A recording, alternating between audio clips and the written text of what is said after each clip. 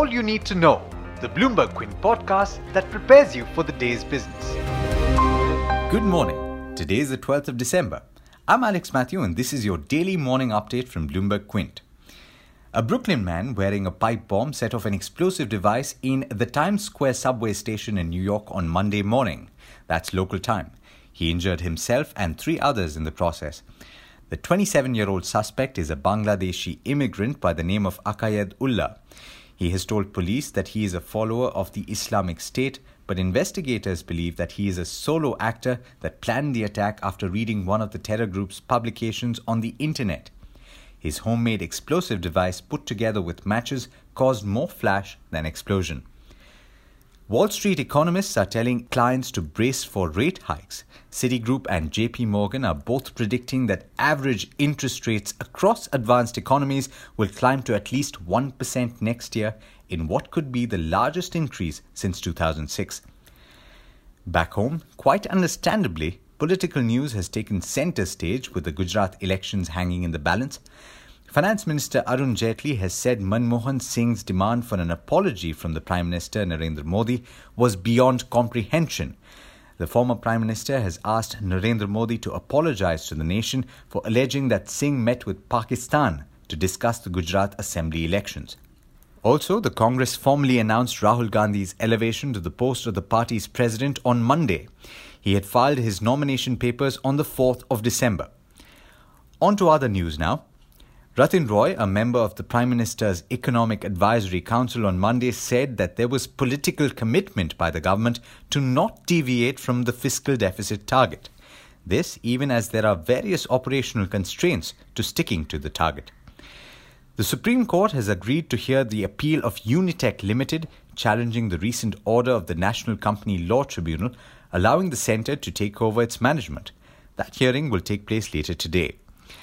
The Government of India on Monday approached the Supreme Court against the Delhi High Court order that allowed the Vodafone Group to initiate arbitration proceedings against India under a treaty with the UK. This was in connection with an 11,000 crore rupee tax demand raised against the company in relation to its $11 billion stake acquisition in Hutchinson Telecom in 2007.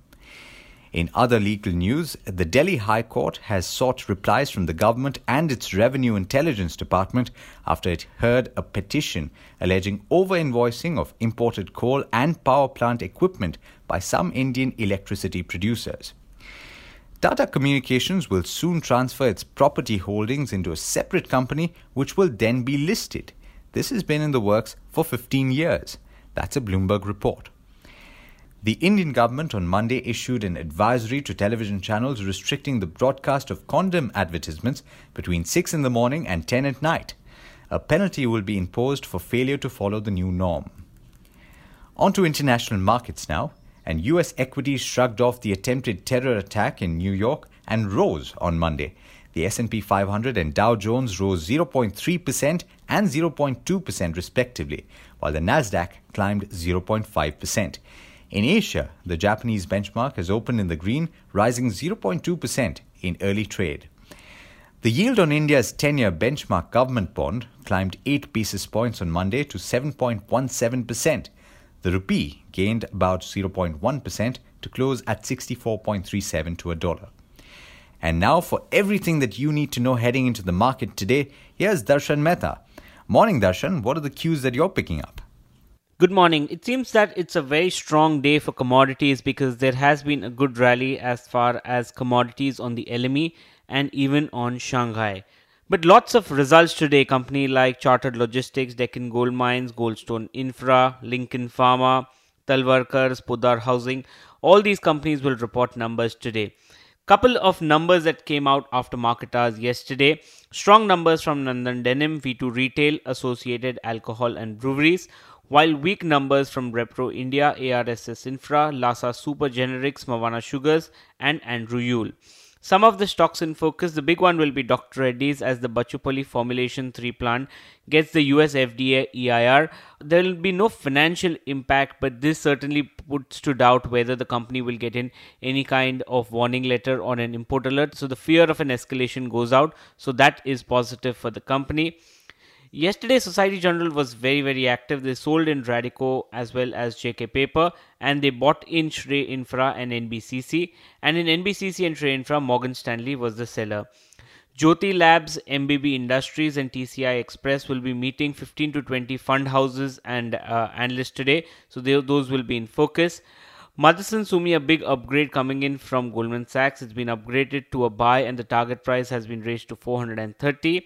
Jefferies has initiated on Indian Energy Exchange with a target price of 1950. Edelweiss has initiated on the home improvement industry. They have initiated coverage on Asian Granito, Century Plyboards, Greenlam Industries as well as Greenply Industries. So those are the important stocks that you have to watch out for. But there's much more you need to know before trade actually starts. So you need to log on to our website www.bloombergquint.com to get a comprehensive view of what all you need to know before trade opens today. Thanks, Darshan, and thank you for listening in. If you haven't yet subscribed to Bloomberg Quint's WhatsApp service, you should probably consider doing so. Don't worry, we won't spam you. Well, that's it for today. There's a lot more on BloombergQuint.com though. This is Alex Matthews signing off. Have a great day.